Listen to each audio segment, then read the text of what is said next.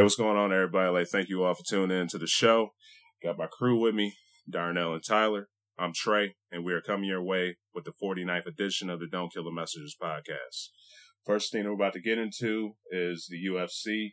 Usually they have a pay-per-view on Saturday, but they got it coming up on the 31st of this Friday. Guess just for New Year's celebration and whatnot. But about to get right into UFC 207 pay-per-view, which will have Ronda Rousey and Amanda Nunes covering the main event. But before we get to them, we would like to talk about Cruz versus Garbrandt. Darnell, what do you think about this fight? That's interesting. Continues the rivalry with Dominic Cruz and Team Alpha Male, which is Uriah Faber's gym. You know, they had their long-standing rivalry, which Cruz came out on top. You know, there's been back and forth with Garbrandt here, and also who he beat for the title, TJ Dillashaw, who was a former member of Team Alpha Male camp. Okay. They've had their run-in since their fight too, so definitely interesting from that point. There's some bad blood already just because of that backstory, and it's Garbrandt is basically a younger, better version of Uriah Faber, I think. Okay. So, and he hits like a truck, and he has that never tired Team Alpha Male style. Like the other two mentioned, he seems to just be able to keep going. So, definitely interested in seeing how this works out, to see if Dominic Cruz's stick and move style can take out another guy, or can Garbrandt find that one opening to lay him out or get him down and do one of those hard chokes that all the guys from that camp are known for. Yeah. Now, who do you think will win this, and why would you say? I'm probably still leaning Dominic Cruz just because Garbrandt, he's still kind of, like, I don't want to call him green because he definitely deserves the shot he's getting. Yeah. He's 10-0, so yeah. I mean, guy's not a slouch, but just Cruz just right now he seems to just be one of those guys that's on another level for his weight class. Yeah. But I mean, you know, anything can happen. So I'll probably go right along with what Vegas is doing here. I give a slight edge to Dominic Cruz. Yeah, I do like watching Cruz in the ring, man. Just bouncing around, just sticking and moving like he does. You know, I do see, you know, that's pretty much going to have him doing for the game plan of the fight. But yeah, you brought up Cody, you know, with him in his hands and whatnot. So yeah, he's going to have to use that if he doesn't want to get caught with some power by Cody. So this is going to be good, man. But, you know, if they're going to be standing up, you know, everybody has a puncher chance. So he's going to have to watch out for those hands of Cody if he wants to win. So he's really going to have to stick and move against them. So. Now, who would you, is there anybody else, you know, you were talking about he was kind of green. Is there any other guys in there that you would like to see fight Cruz if he pulls it off? I mean, just the rematch people have been calling for, him and Dillashaw. Yeah. You know, Dillashaw is lower on the card, assuming he wins his fight, which I do figure will happen. Yeah. I would like to see him step in, but I mean, like I said, Garbrandt's not a slouch. Yeah. Like he has 9 of his 10 wins are by knockout, 7 of them are in the first round. So yeah. I mean, that's the kind of power Dominic's gonna have to avoid there. Yeah. So we'll see. Yeah. What can you say about Garbrandt's conditioning? You think he can last possibly 5 rounds against a guy like Cruz? I say most likely because of the camp he's in, but he hasn't had to go that long. I mean, I think the other 2 knockouts he had came in the second and third round. So, I mean, out of 10 fights, I don't think one has gone 3. Maybe one has gone 3 rounds. Yeah. So that just kind of tells you. I mean, we don't know. Yeah. Cruz is probably that type of guy that'll be able to take him in the deep water and see if he has championship rounds in him. Like, how will he look in round 4 and 5 if he can't get that early knockout or choke? Yeah, for sure. All right, up next we're about to get into Nunes versus Rousey. This is going to be pretty entertaining to see, man.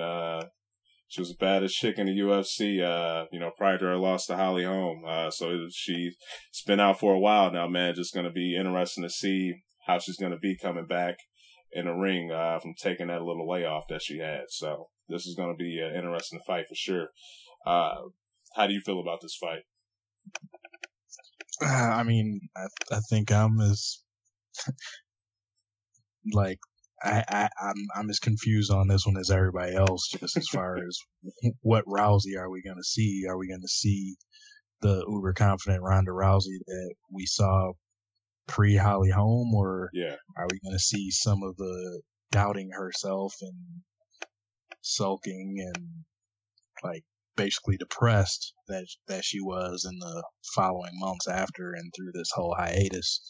I mean, like there's evidence to look at both sides of it. I mean, everybody saw basically she basically kind of went into hiding for a while after the fight. Yeah. And was limited in the couple interviews she gave. I mean, it was a different person that we're used to hearing from. But I mean, on the other side, she's an Olympic athlete. So, and you know, she didn't win a gold medal in judo, so she's taken some tough losses. Yeah. And I mean, we never got to really see her lose on a big stage. I mean, for what she was doing in the judo world, those were big losses. But she didn't have, you know, cameras trying to follow her around and people seeking her out for interviews. So for all we know, when she lost in that gold medal round for judo in the Olympics, maybe she went through this whole same process. Yeah. So, I mean, I guess it's just, I hope we get the Rousey that we know. Yeah. But I have no clue. Yeah. You know, I feel the exact same way. You know, it's just, if she's the Ronda Rousey after the Holly Holm situation coming into this fight, you know, I could see her getting whooped pretty badly. But before the whole Holly Holm fiasco, her getting knocked out, you know, she could be a beast. She can end the fight quick. So it's, you know, just that factor just coming into that fight, you know, that just makes me want to see it, because it's just, don't know what we're going to get come Friday, man. So, yeah. Exactly. So who do you have winning? Who? I mean, that's part of what makes this so hard for me to pick. like Ronda, the Ronda we know, this is actually a pretty solid matchup for. Yeah. Nunes is aggressive, which that works better for her, because then she can get her hands on somebody easy and go for a judo throw and get to going after arms. So I mean, it's the opposite style of Holly Holm, who's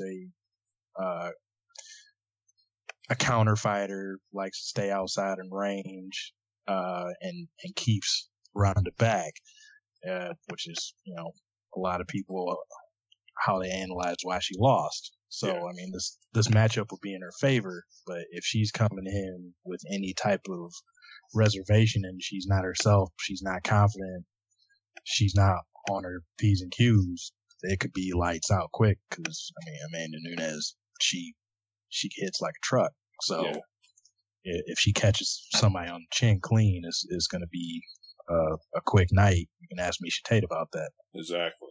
So, yeah, I definitely understand where you're coming from, man.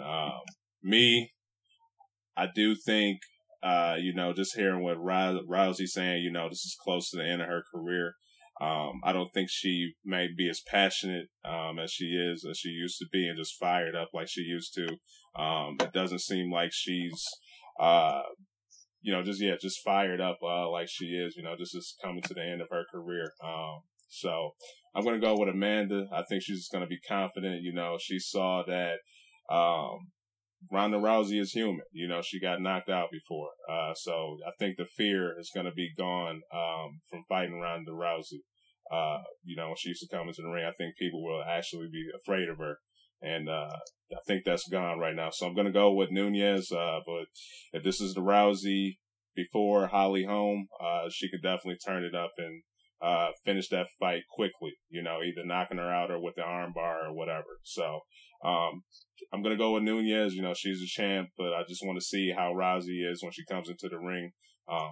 One thing you might be surprised about this, man, I used to hate Rousey's guts, but just after thinking about it, man, with her just trash talking and stuff, a lot of my favorite fighters in the history of just fighting trash talking stuff too. So I got to be consistent in everything, but I'm going to go with Nunes, even though, Rousey, she can definitely pull it off if she's mentally there. So I think, physically, I think she's going to be able to pull it off and win. But, some fights are not just about what you can physically can do. Sometimes it's just about you being mentally there as well. So if she's mentally there, I think she can pull this off.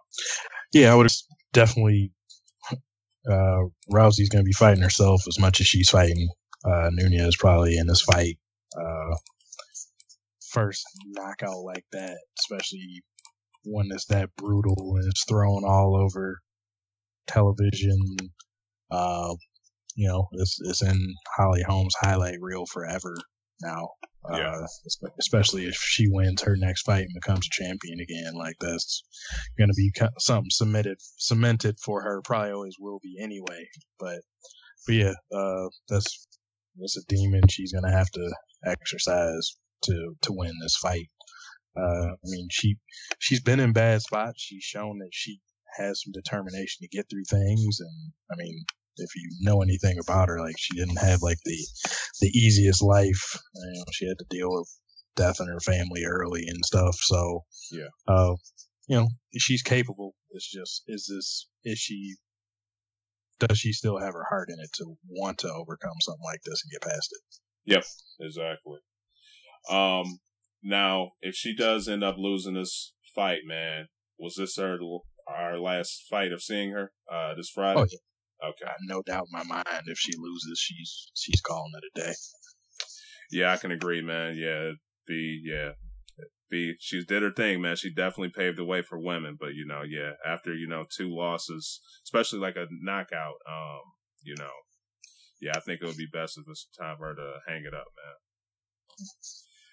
Now, any other thoughts on UFC? No. Just wish I could see Kane and Verdun, man.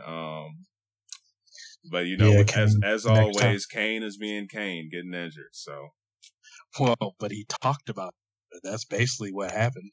Well, he did an ESPN interview and talked about his back issues, and then that kind of started the snowball effect where they took a deeper look into his meds and wouldn't license him. Oh wow. Yeah, I thought he was just having issues with it, but yeah, just some. So if he would have kept his mouth shut, we probably would have saw him then. Yeah. Oh wow. So yeah, but never want to play with your back, man. That's for sure. So I would like to see him. Whenever you're fighting, you're never going to be at 100%. But yeah, your back is nothing to play with, man. Especially you're trying to wrestle and whatnot. So just have to put it on hold, I guess, man. Yep. All right, up next, we're about to get into NCAA football. Well, I first like to talk about with you guys, we had one of the guys like Christian McCaffrey, he did not want to play in the bowl games to help, didn't want to risk injury and whatnot. How do you guys feel about athletes not playing in the bowl games? I'm okay with it, honestly. When you have guys looking at the next step in their career being the NFL, why risk something for in essence, meaningless bowl game? I mean, I understand, people are, paying money to watch you play. I mean, it's the same thing that LeBron's getting a lot of flack for right now with the rest. Granted, a little bit of a different situation, but I think it all boils down to the same kind of deal. Some people are going to be angry and upset about it, but, if they were to get hurt and somehow end their career, then it all starts to go the opposite way. Well, why did they play? Why are these guys playing in a bowl game? So really, I have no problem with it. They're looking out for their best interest, and that's the NFL. So personally, I have no problem with it. Would I like to see them play? Him, Fournette, and potentially others. Yeah, I would love to see them play, but they're not really playing for anything at this point. Unless you're playing in the playoff, you're not playing for anything. Yeah, I mean, I'm along those same lines. With most stuff, I'm usually on the player's side as far as college sports go. I mean, bowl games are definitely fun. It's a great time of the year to watch these games, but more and more of these kids are they're learning that they have to be businessmen early before they even start making a paycheck. And and I mean, especially for the two main individuals that are doing this, Christian McCaffrey and Leonard Fournette, they play the position with the shortest average lifespan in football. And especially Fournette, who LSU, he was their offense, so they ran him into the ground. Who knows how many carries that kid has left in him. He's a big boy.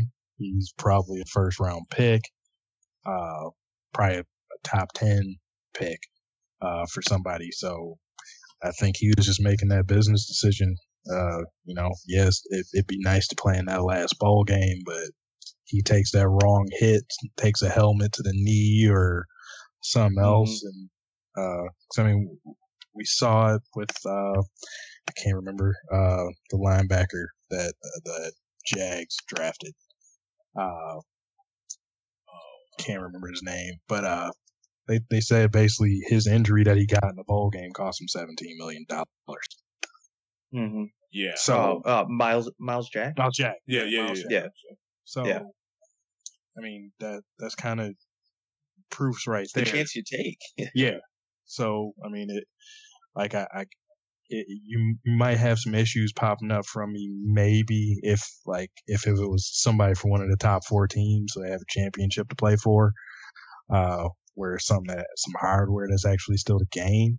But yeah, if you're in one of the other bowl games, even a New Year's Six game, if these kids have played there 3-4 years and have played for their coach making multi-million dollars, and they've made their school billions, they've sold jerseys for the schools, they're making the decision to protect their earning potential. That's how I look at it.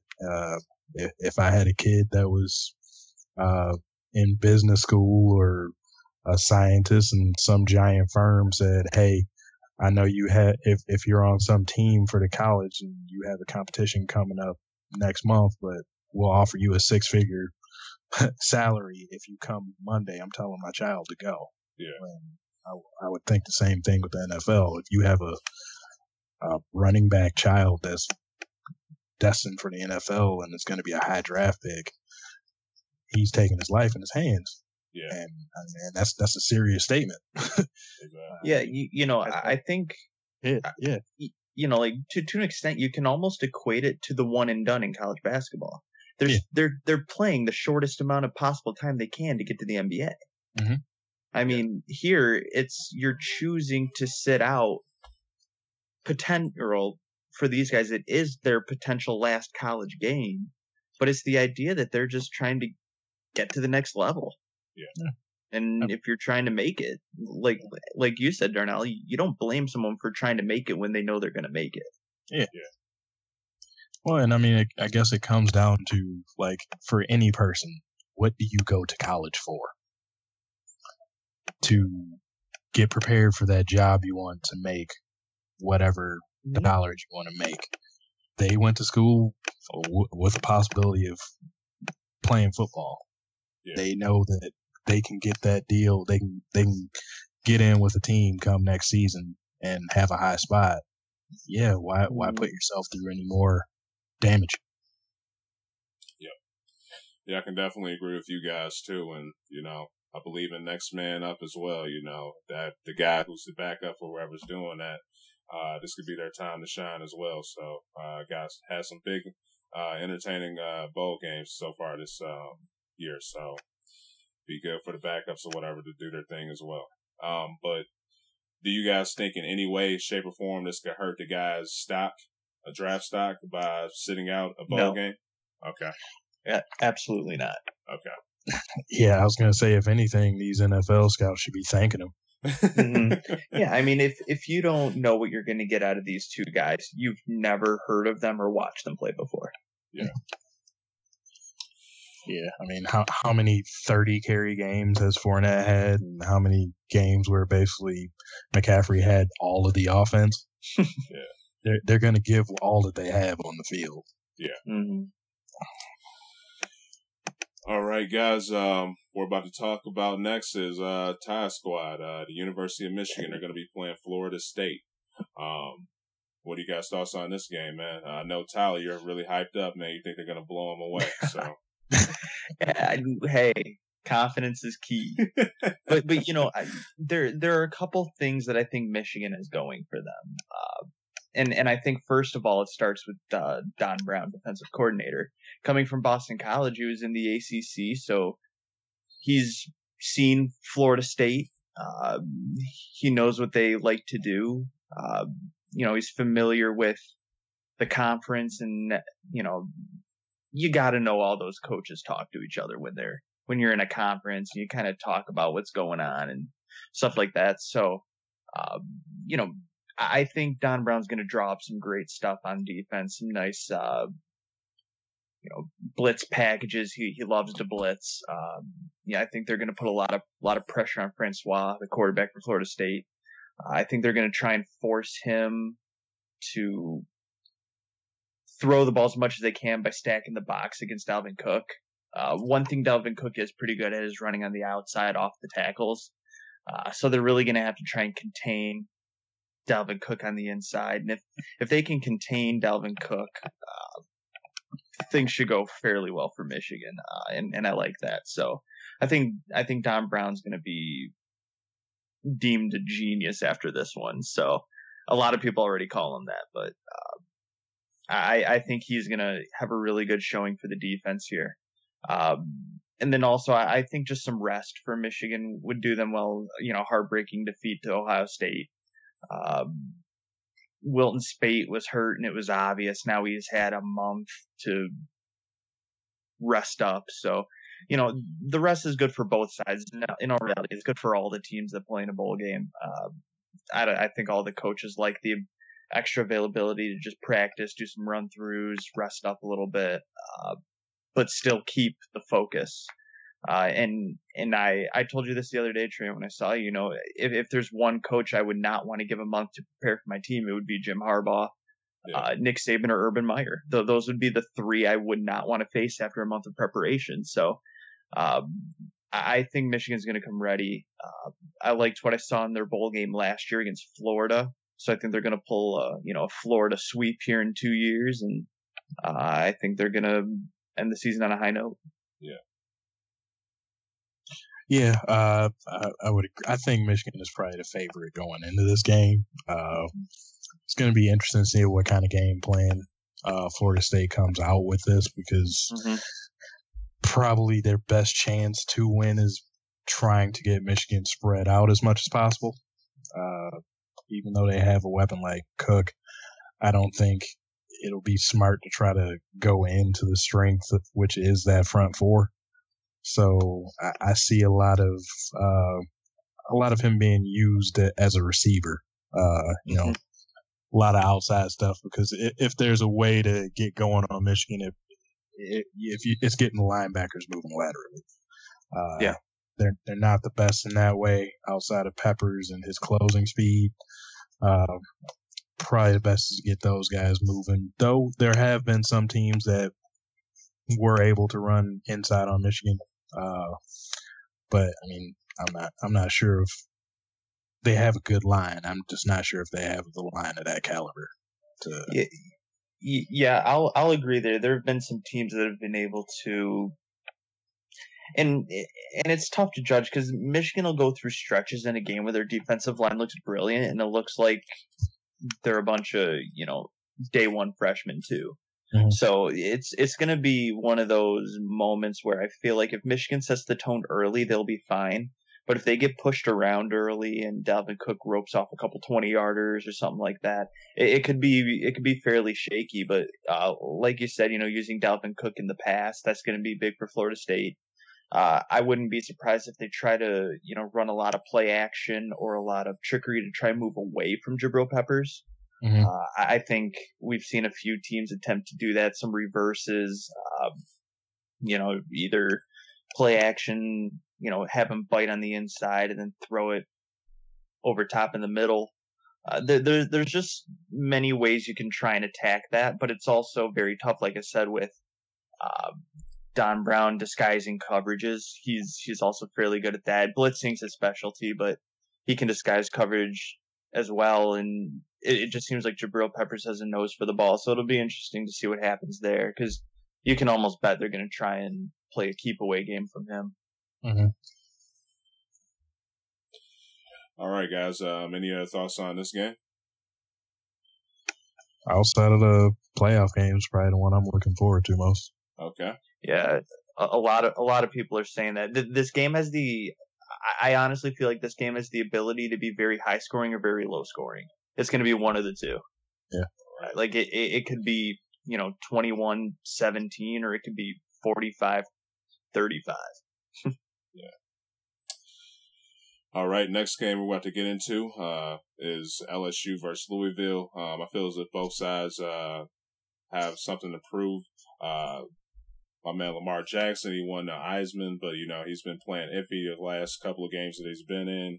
He's had a tough loss against Kentucky, but still pulled off the Heisman as well. But Ed Orgeron for LSU, he was not their first choice to be the head coach, but they ended up getting him. So this could be a huge statement game for him as well, for either side, if they could, whoever pulls off the win. How do you guys feel about this game? Well, I mean, from the topic we were talking about earlier, the complexion of this game changes a lot.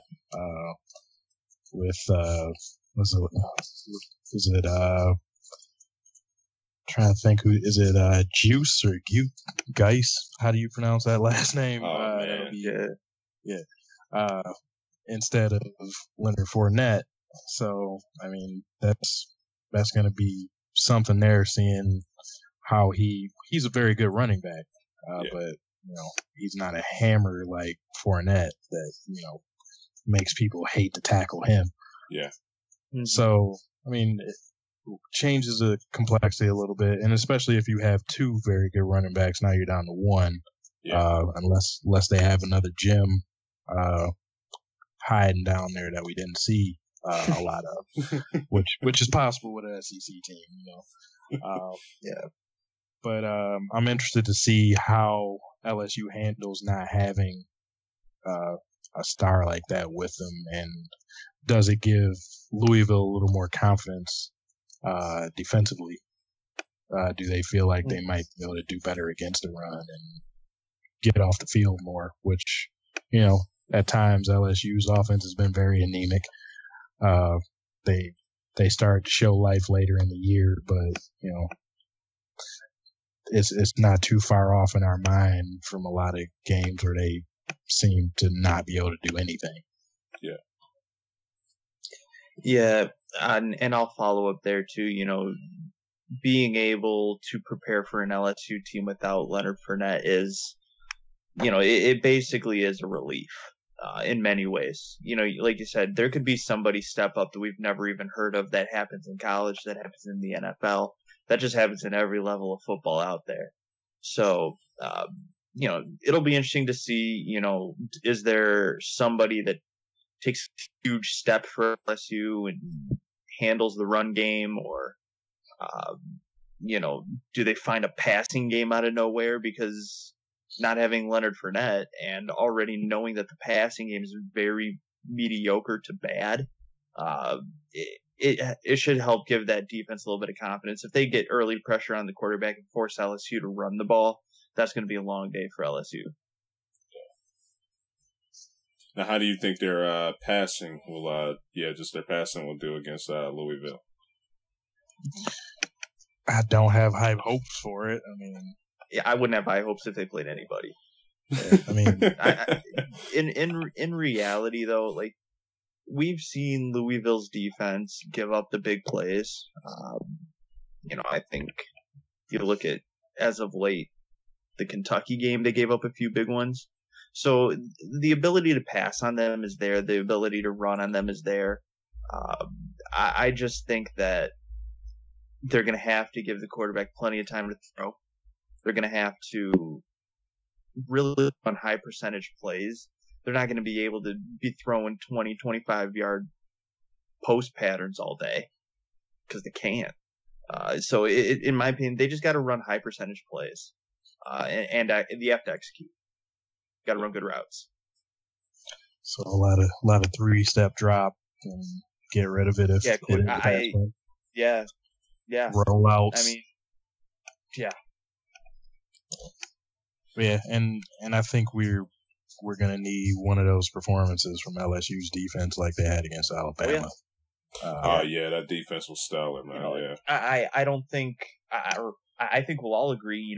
Probably the matchup's going to be those linebackers against Lamar Jackson. Yeah. Are they going to be able to contain him in the run game? Yeah. So. Which, if there's a defense that can do it, they're one of the ones that should be able to. I mean, they have probably the second best front seven in the country after Alabama. So they did a pretty good job against Bama's quarterback. He has some. He's not on Lamar Jackson's level, but he's a pretty good passer. He can make some plays with his feet too. But he did cost some plays at the end. But that was a good test for them to prepare for a guy like Lamar Jackson. So just have to see, man. Find out. Any other thoughts or anything on this game, guys? This one could be very entertaining, especially if the LSU defense shows up, kind of like we said. Yeah. Otherwise, it'll be a great cap to the season for Lamar. Yeah. All right. Up next, we're getting into the playoffs. First game that we're about to talk about is Clemson versus Ohio State University. How do you guys feel about this? Well, this probably the matchup everybody feels is closer out of the two playoff games. Yeah. A little bit of mirror image, I guess, going against each other. Two very athletic offenses, solid defenses. Probably OSU has a little bit of a faster and more active defense, I would say. Clemson wins on the quarterback side, I think. It's going to be a close game, a fun game, too. Want to see what Deshaun Watson can do. Definitely want to see what JT Barrett and Weber and Samuel can accomplish when they have the offensive possession. Should be fun, but I'm leaning more towards the Buckeyes on this one. Yeah, kind of to your point there on the defenses. If we look at just some efficiency numbers, Clemson is 9th in defensive efficiency, and Ohio State is 2nd. So I think you're pretty spot on with that analysis. Both really good defenses, both play great man-to-man coverage, both play nice zone, both can stop the run. So very, very similar style of teams, both offensively and defensively. If we look at offensive efficiency, Clemson actually has the edge. And like you said, Deshaun Watson's probably got the quarterback edge there. Offensively, Clemson's 10th, and Ohio State's 16th. So I think this game's going to come down to who makes a big special teams play. Whether it's a 60-yard kick return that puts the ball at the 35-yard line, or just something. I think it's going to have to be just a play that doesn't come from the offense or the defense. It could be a turnover, a fumble, kickoff, or something like that. I think it's going to take something like that, because I expect this one to be. I actually expect this one to be a little bit higher scoring. I expect both teams very close to and most likely in the 30s. But unlike Darnell, I actually think Clemson has a little bit of an edge here. Both teams have experience being in the playoffs, so that's not the issue. But for me, I think it's more just I think Deshaun Watson I think he rises to this stage. JT Baird's had some big games this year where he rose to the stage, and then he had some games where he was non-existent for 3 quarters. So he can't afford to do that. I'll take Clemson in this one, but I think this is going to be a good game. Yeah, I do I'm agreeing with Darnell. I have Ohio State winning this one, but I do think it'll be a close one. Just rolling with Urban. I think he's got enough time to had enough time to prepare. Kind of like what you were saying earlier, Todd. Mm-hmm. With the coaches. Yeah. If you give somebody a month, Saban, Urban, Harbaugh, those are some guys you don't want to give a month to prepare for your team. So I just think coaching, I do like Dabo, he's a great coach as well, but I just think Urban, man, he's going to find a way to pull it out. So. Mm-hmm. All right. Now, any other thoughts to add to this game, guys? It'll be exciting. Yeah, definitely going to be watching that one for sure. This is To your guys' point, real quick, Ohio State actually has a 55% chance to beat Clemson. So, okay, just fun little stat. You still sticking with Clemson after seeing that, man? Yeah, absolutely. All right, okay. All right, up next, we got Bama versus Washington. It's gonna be interesting, man. A lot of people have Bama just whooping the daylights out of Washington, but I kind of think this is a sleeper team with their passing ability. They could get it going. Me personally, I think it goes to their O-line. If their O-line could give the quarterback enough time to pass and give him time to set his feet and everything, it could be lethal because Browning, the dude's a beast. But just have to see how their Bama secondary is going to do against the passing of Washington. I mean, I don't want to trash Washington either. They deserve to be there. They beat teams in front of them. I know a lot of people question their schedule and everything, but they earned it. But I'm feeling like deja vu from my school last year. I think we earned our way into it, and then we ran into a team that we had no business playing. And I think it might turn out that way. Browning is a good player, very good quarterback, NFL level talent, and I think you hit it on the head. I just feel that their O-line is not going to be good enough to do anything with Bama's defense. Okay. It does help that Alabama's lost a lot in their secondary. 2 starters through the year have been hurt or are not playing in this game. So, I mean, if they were to by chance get Browning enough time to get off on some passes, he will be able to do some damage because it's not the level of secondary that Bama had earlier in the year. They've had to do a lot of moving around and putting pieces in other places, but that front seven is still there. And on the other side of the ball, Alabama's O-line is like Dallas light.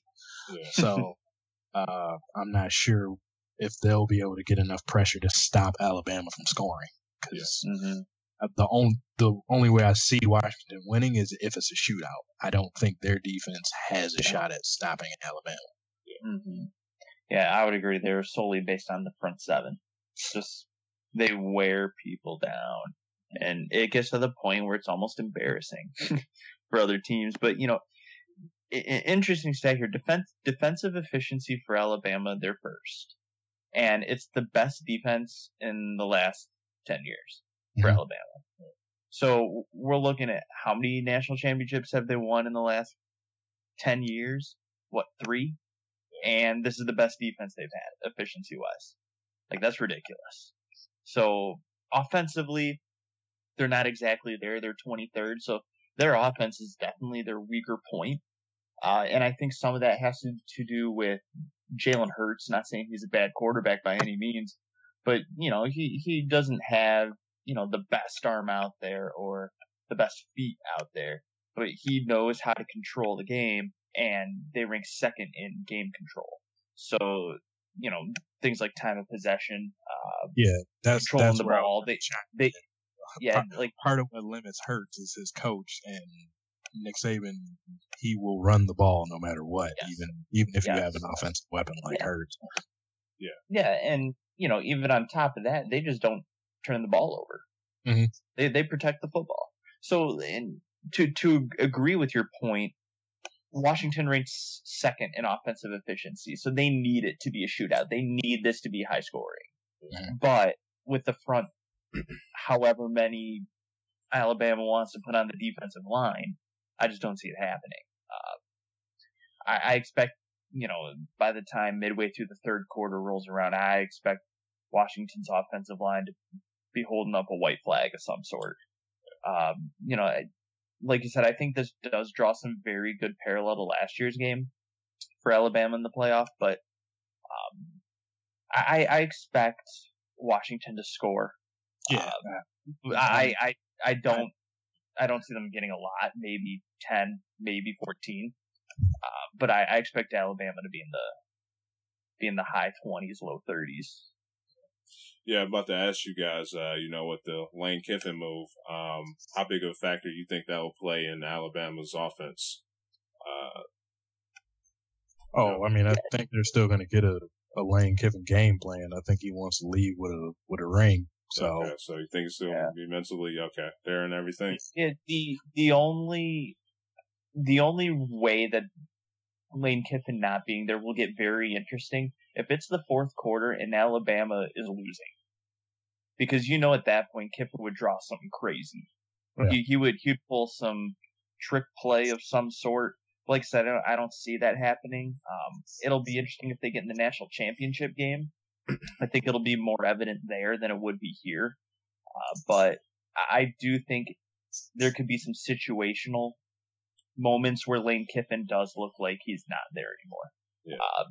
But like I said, I expect Alabama to have enough control with the run game to where they don't need anything out of the ordinary. They just need to play Alabama football. Yeah. And as far as Kiffin goes, I think it helps that he already knows he's got the job. He's not a candidate that's hearing his name for a bunch of different schools right now. Yeah. He knows where he's going next year. Deal's done there, so he can actually focus on this game. Yeah. So I think that helps more than hurts. Yeah, no, and you're right, because, sometimes coaches get a new job and they just check out. Yeah. Mm-hmm. Yeah, just was wondering if you guys think that was going to be with Lane, so. No, I don't see that happening, but. Okay. Just also, did you guys catch Nick Saban calling Washington's secondary Seattle Seahawk like? Yeah, I saw that. I think he was being very nice. Yeah, I feel like if you shake Nick Saban's hand, you exchange some pleasantries. Yeah. Well, I mean, that was like I forget which Division II school he. Oh yeah, we was talking about not looking them over and whatnot. Yeah, and then they ended up beating them by 50 or something like that. He was like the coach talk one game at a time. Yeah, that's kind. I mean, of course, like not calling Washington a D2 team, but that's just along the lines where I see that Nick likes to He likes to pump teams up way more than he should. I guess I don't know if it's to keep his team motivated or what, but calling just because they're in Washington they're not the Seahawks. Sorry. Yeah. All right, guys. Any other thoughts on this game or any other NCAA news before we move on? I think we're pretty good. Okay. All right, we're about to get into the NFL. We kind of had very pleased to watch Monday Night's football game, before it started, of course, but, with Tyler representing the Lions hard and, Darnell representing the Cowboys hard. What did you guys think about this game once it started? I was shocked for about 2 quarters. I mean, Detroit ran the football, something they've never done, at least this year.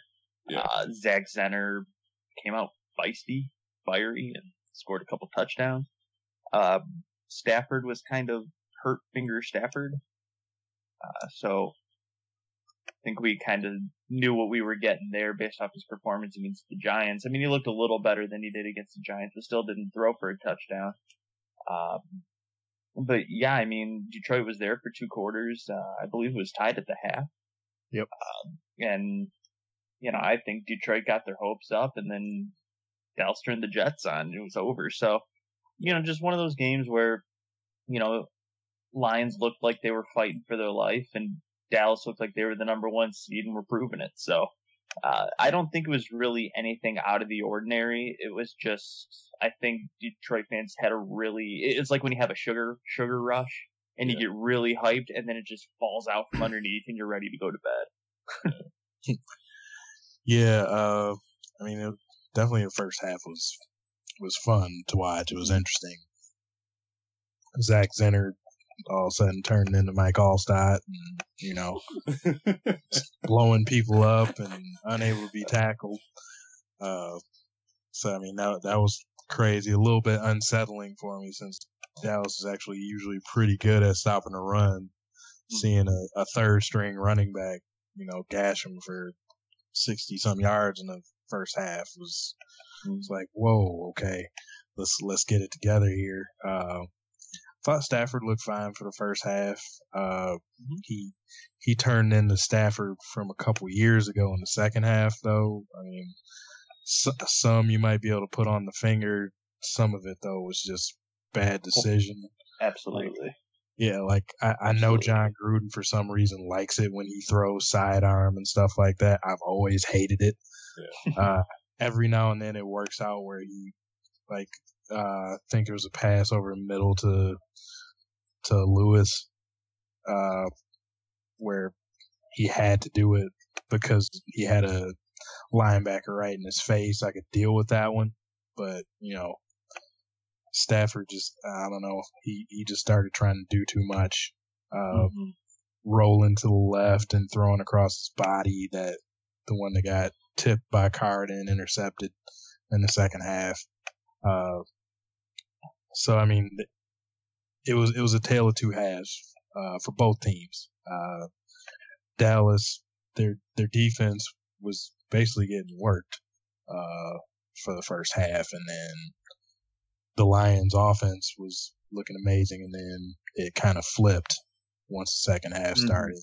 The only constant was Dallas's offense, and I was surprised that they kept Zeke and Dak in through Zeke through the third, played up until the end of the fourth or end of the third, and Dak played the whole game. So that was surprising for me, especially knowing that they had it locked up. But I guess they were staying true to their word that they wanted to get the young guys and keep them rolling, keep them with their reps. But that was the constant. Prescott was probably his best game of the year, honestly. A lot of people were starting to give him that what I like to call Alex Smith, giving him that kind of captain check down type of role, saying he doesn't throw beyond 10 yards or so, but he showed some deep passes to Dez and to Terrence Williams. That first touchdown pass across the middle was, I feel like, an amazing throw. So I mean, on my side, I feel really good about it, especially how they finished the game. But being from here, I'm worried for Detroit's chances now. Yeah, about to get into that in a sec, but before we do that, Darnell, just ask, do you think they will start the rookies this final week for them, or do you think they should rest them, or what? I figure they'll probably play, at least start them. Okay. They may not play the whole game, but yeah, I do think they will be starting. They'll play a few series to a quarter. Okay. Then you probably get Mark Sanchez coming in there. Right. I don't think Romo plays. All right. I hate to see Dak break a collarbone or something, man. But well, I'm pretty sure every Cowboy fan was terrified that first run where he went up the middle and pretty much got squashed by 3 linebackers. Yeah, I think that's what everybody that likes Dallas held their breath. There was like, oh God. So, but they and played. Every Detroit fan was going, yeah, break his collarbone. Yeah. But all right, but yeah, guys. Yeah. Oh, well, go ahead, Ty. Yeah, I was just gonna say real fast. Despite losing the game and in reality going invisible in the second half, I think Detroit still has a lot of positives there. I mean, they can hang around. They just need to have a smarter game plan in the second half. If they just get a little more efficient in the second half, like they're there. I mean, at one point they had the opportunity to make it a 17 or a 7-point game in the fourth, I believe. So, I mean, I think all they have to do is just stay efficient on offense, keep the chains moving. It does hurt that they don't have a run game, and it was literally nowhere to be found in the second half. And I think that's why we saw Stafford forcing the issue big time. But I just think that all they need is just a little bit of a better plan in the second half. And I think we'll see that next week. I think we'll see a better second half. Okay. Have to. Yeah. Yeah.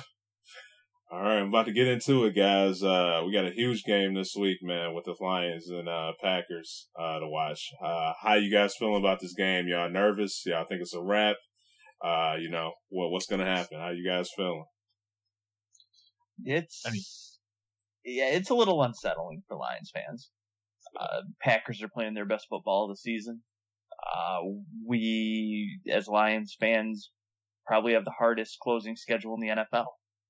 We had to play the Giants, who were playing great football. Yeah. Then we play, despite losing last week, their defense is playing really well. They'll be a tough team, tough out in playoffs. Then we were at the Meadowlands, at Dallas, and then home to possibly the hottest team in football, Green Bay.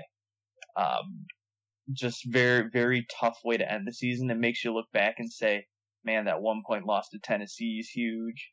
That first loss to Chicago was huge. Yeah. This is right now is the time all the Lions fans are looking back and saying this shouldn't have happened.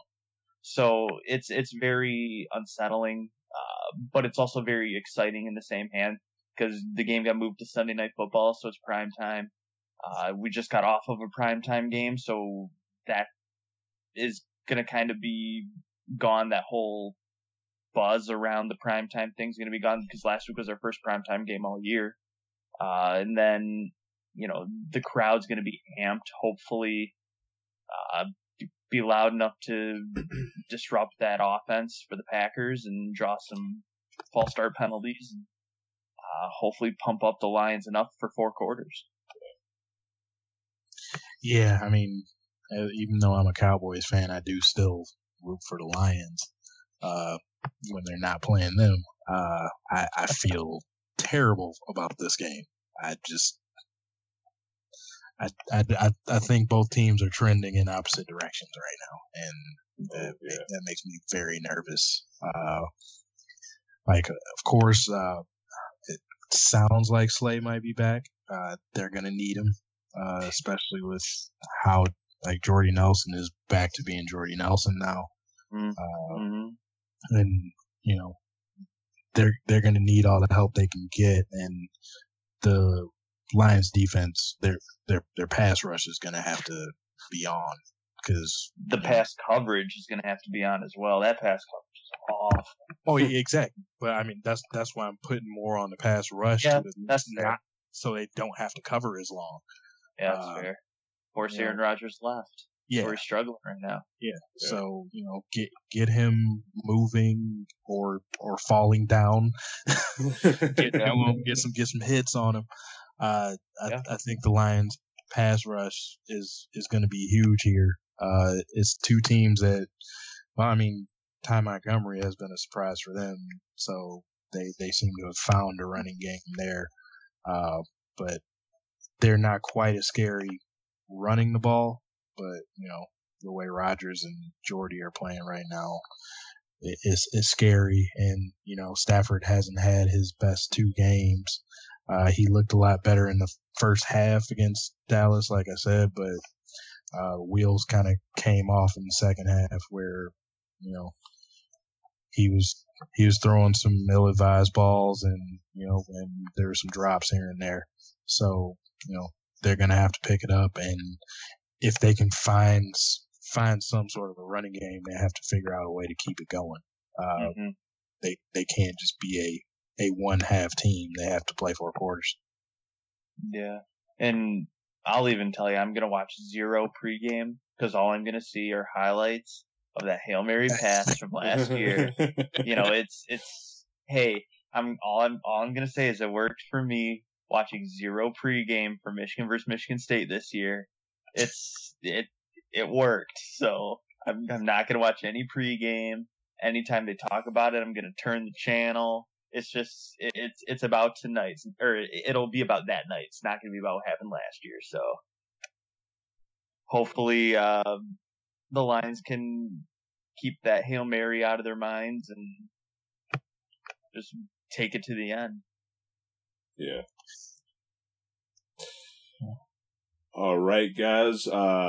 Before we end, with our pick'ems, we were about to get ready to start the show, and Tyler brought it up, man. So we feel, we felt for the Browns too, but we got to congratulate them on that win.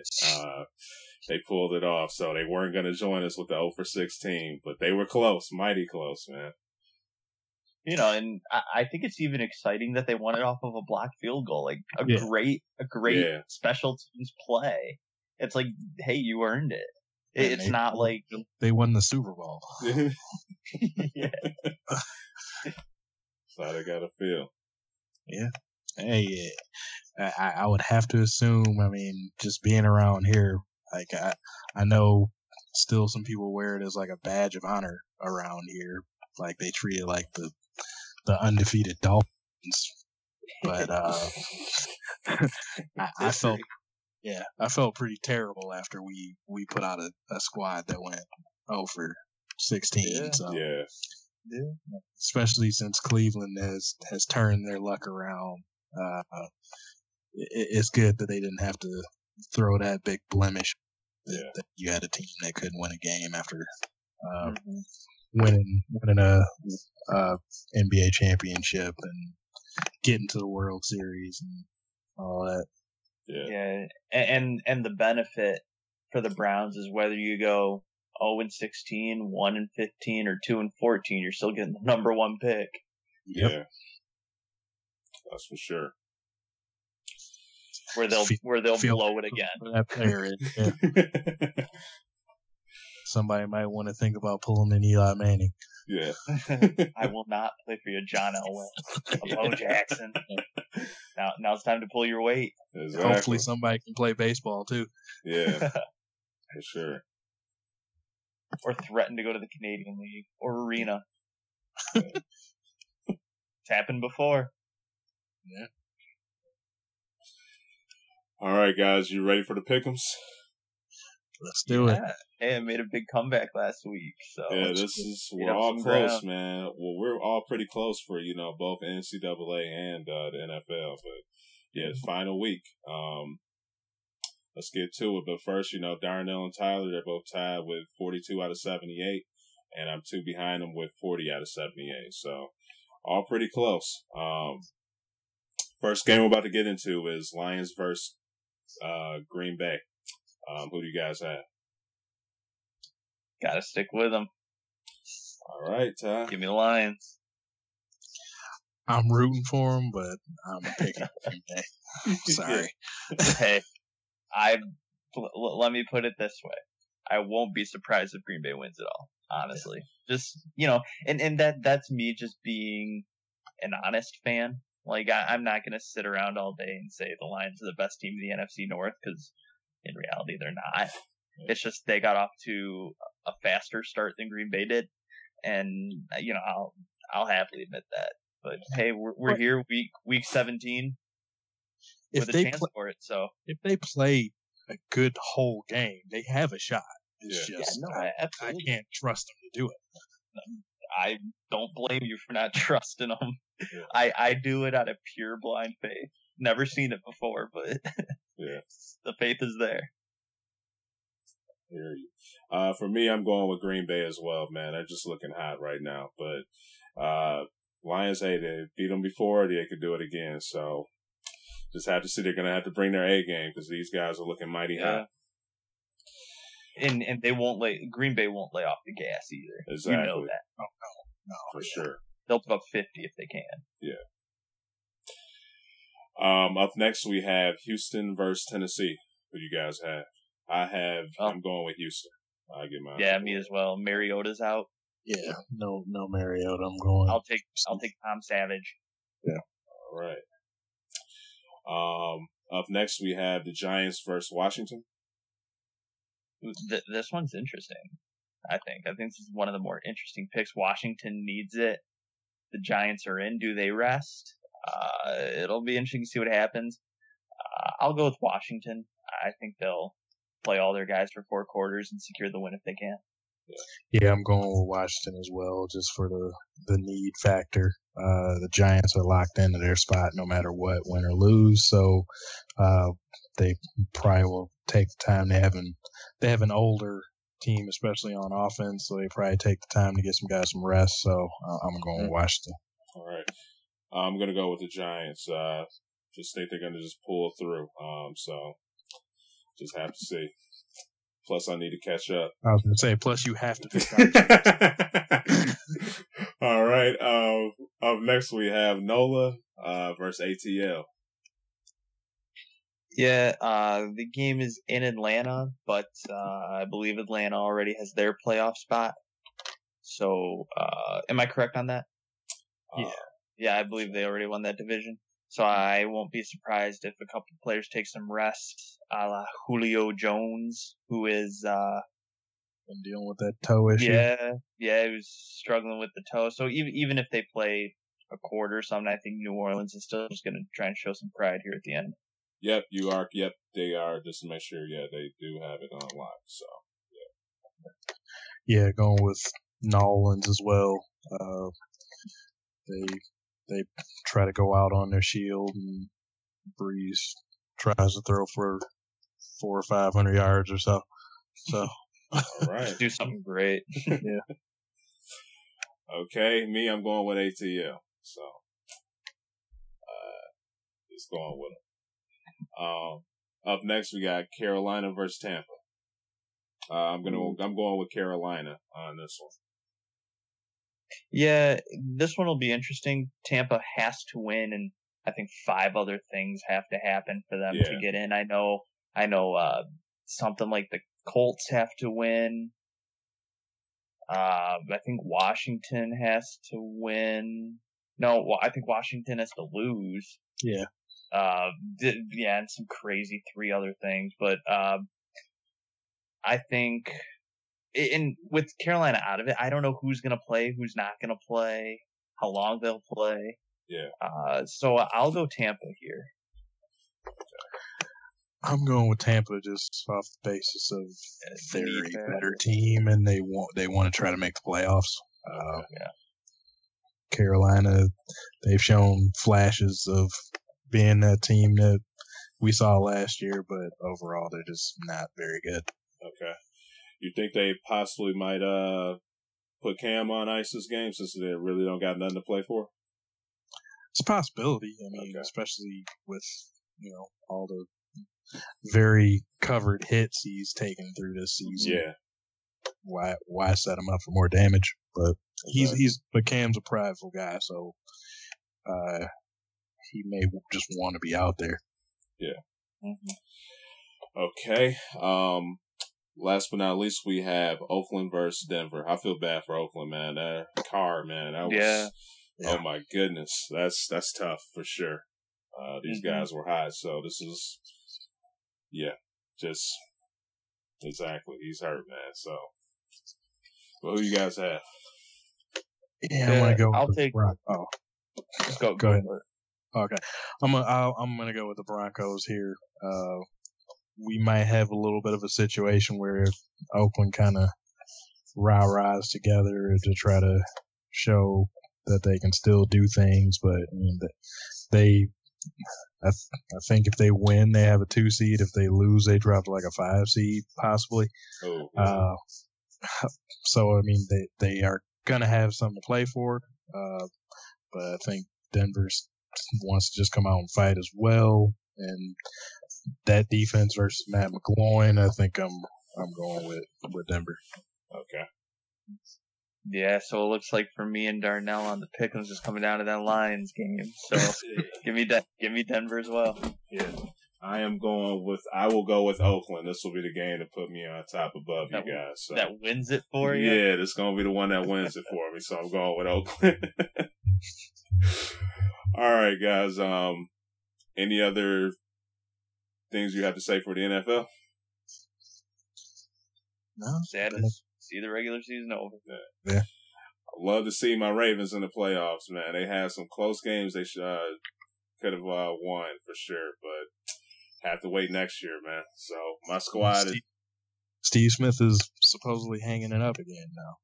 Yeah, I think he was having some great games this year, man. He just had an absolutely amazing career. I would love to see him go out there and play again for the Ravens next year, but I would definitely understand. But that guy, he was just amazing to watch, for the Ravens and Carolina. So, and it's a better finish this year, exactly with the injury, rupturing an Achilles or something. So so. Definitely, hate to see him go, man, but I completely understand it. So, best of whatever decision he makes, best of luck to him. So, for sure. All right, now to close it up, got the new year coming up. Just was wondering, do you guys have any New Year's resolutions, sports-wise or just personally? I mean, I'm not usually one for big resolutions for myself. Just try to do better. Yeah. That's basically what I always say for myself. Yeah. Whatever I do. So we just start this podcast, try to be better and more informed at that. Better all around. All right. Yeah, I feel you there. I'm kind of in the same boat. Not usually one for resolutions, but just seeing the world around us right now, definitely just try to be kind to everybody, be understanding to everybody, and just try and make the world a better place, one person at a time, one experience at a time, and one interaction at a time. You can't tackle everybody at once. So, that's definitely one thing. And I guess if we got to throw a sports thing in there, I'd say, Michigan football's getting a pretty good recruiting class. I'd like to see them do well in 2017. Yeah. I'm hoping for a really good March Madness in 2017, similar to what we had last year. Great Final Four, great championship. Yeah, we're going to start talking about that more too. So yeah, another great college football final. Just for sports, I just want all the championship games to be exciting, memorable, something big to happen. You know how it is. When championship games are great, the sports become great again. So yeah, so hear you there. Just for me, personally, always, I'm not really a New Year's resolution guy as well. I just believe every day. I believe in getting better every day. So, whether it's a new year or just plain, just regular day, just get better. So that's not really a big thing for me. But one thing for sports I would like to do, that I would choose, I would say just for me, I would like to, for next year, I would like to follow women's sports more. We always, we praise LeBron James a lot and everything. And, Aaron Rodgers and such, but we had some women doing great things as well. One with Ronda Rousey, what she's did for MMA for women.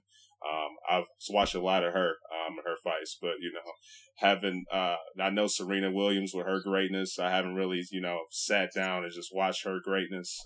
Even though I heard a lot of things about her. Got some great women doing a lot of great things out there. In sports and outside of sports. So I like to just sit down, check them out for some games a lot more this year. So man, we got to support our ladies. So that's my resolution, Sports Alliance. All right, here's one I will do for both of you guys. I will do this, and I will stick to it. In 2017, I'll get into MMA. I'll do it. I'll do it. All right, Ty. I'll let it be your guys' wheelhouse, but I'll get in on it. I'll get in on that conversation. I can say, man, so far, man, like last year for sure, I wasn't still not, as good on NCAA basketball as you guys, but there have been some great games so far this year, man. Just fun, especially, it's fun right now, but especially when, you mentioned the time when March Madness gets here, it's going to be, on steroids. So, compared to just the games that they're having this year. So, definitely, the NCAA basketball games that I've watched so far this year, they've been pretty great. So just to see some of those small schools, just in the regular season compete, and when, I know Michigan State, I forgot the name of the school, but they had a, close game with a small school like the beginning of the year. Just some other ones too, man. Saw Kentucky, they lost some key games, just some fun, just talented, guys out there just giving it all on the court. So definitely, it's been a pleasure to watch those guys, play college basketball, man. Just been fun.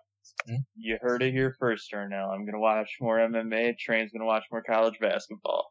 All right. You heard it here first. Yeah. Some big steps for both of you. All right, guys. Just any other final thoughts? No. Everybody have a good New Year. Yep. Same. Yeah, exactly. As always, appreciate you guys, listening.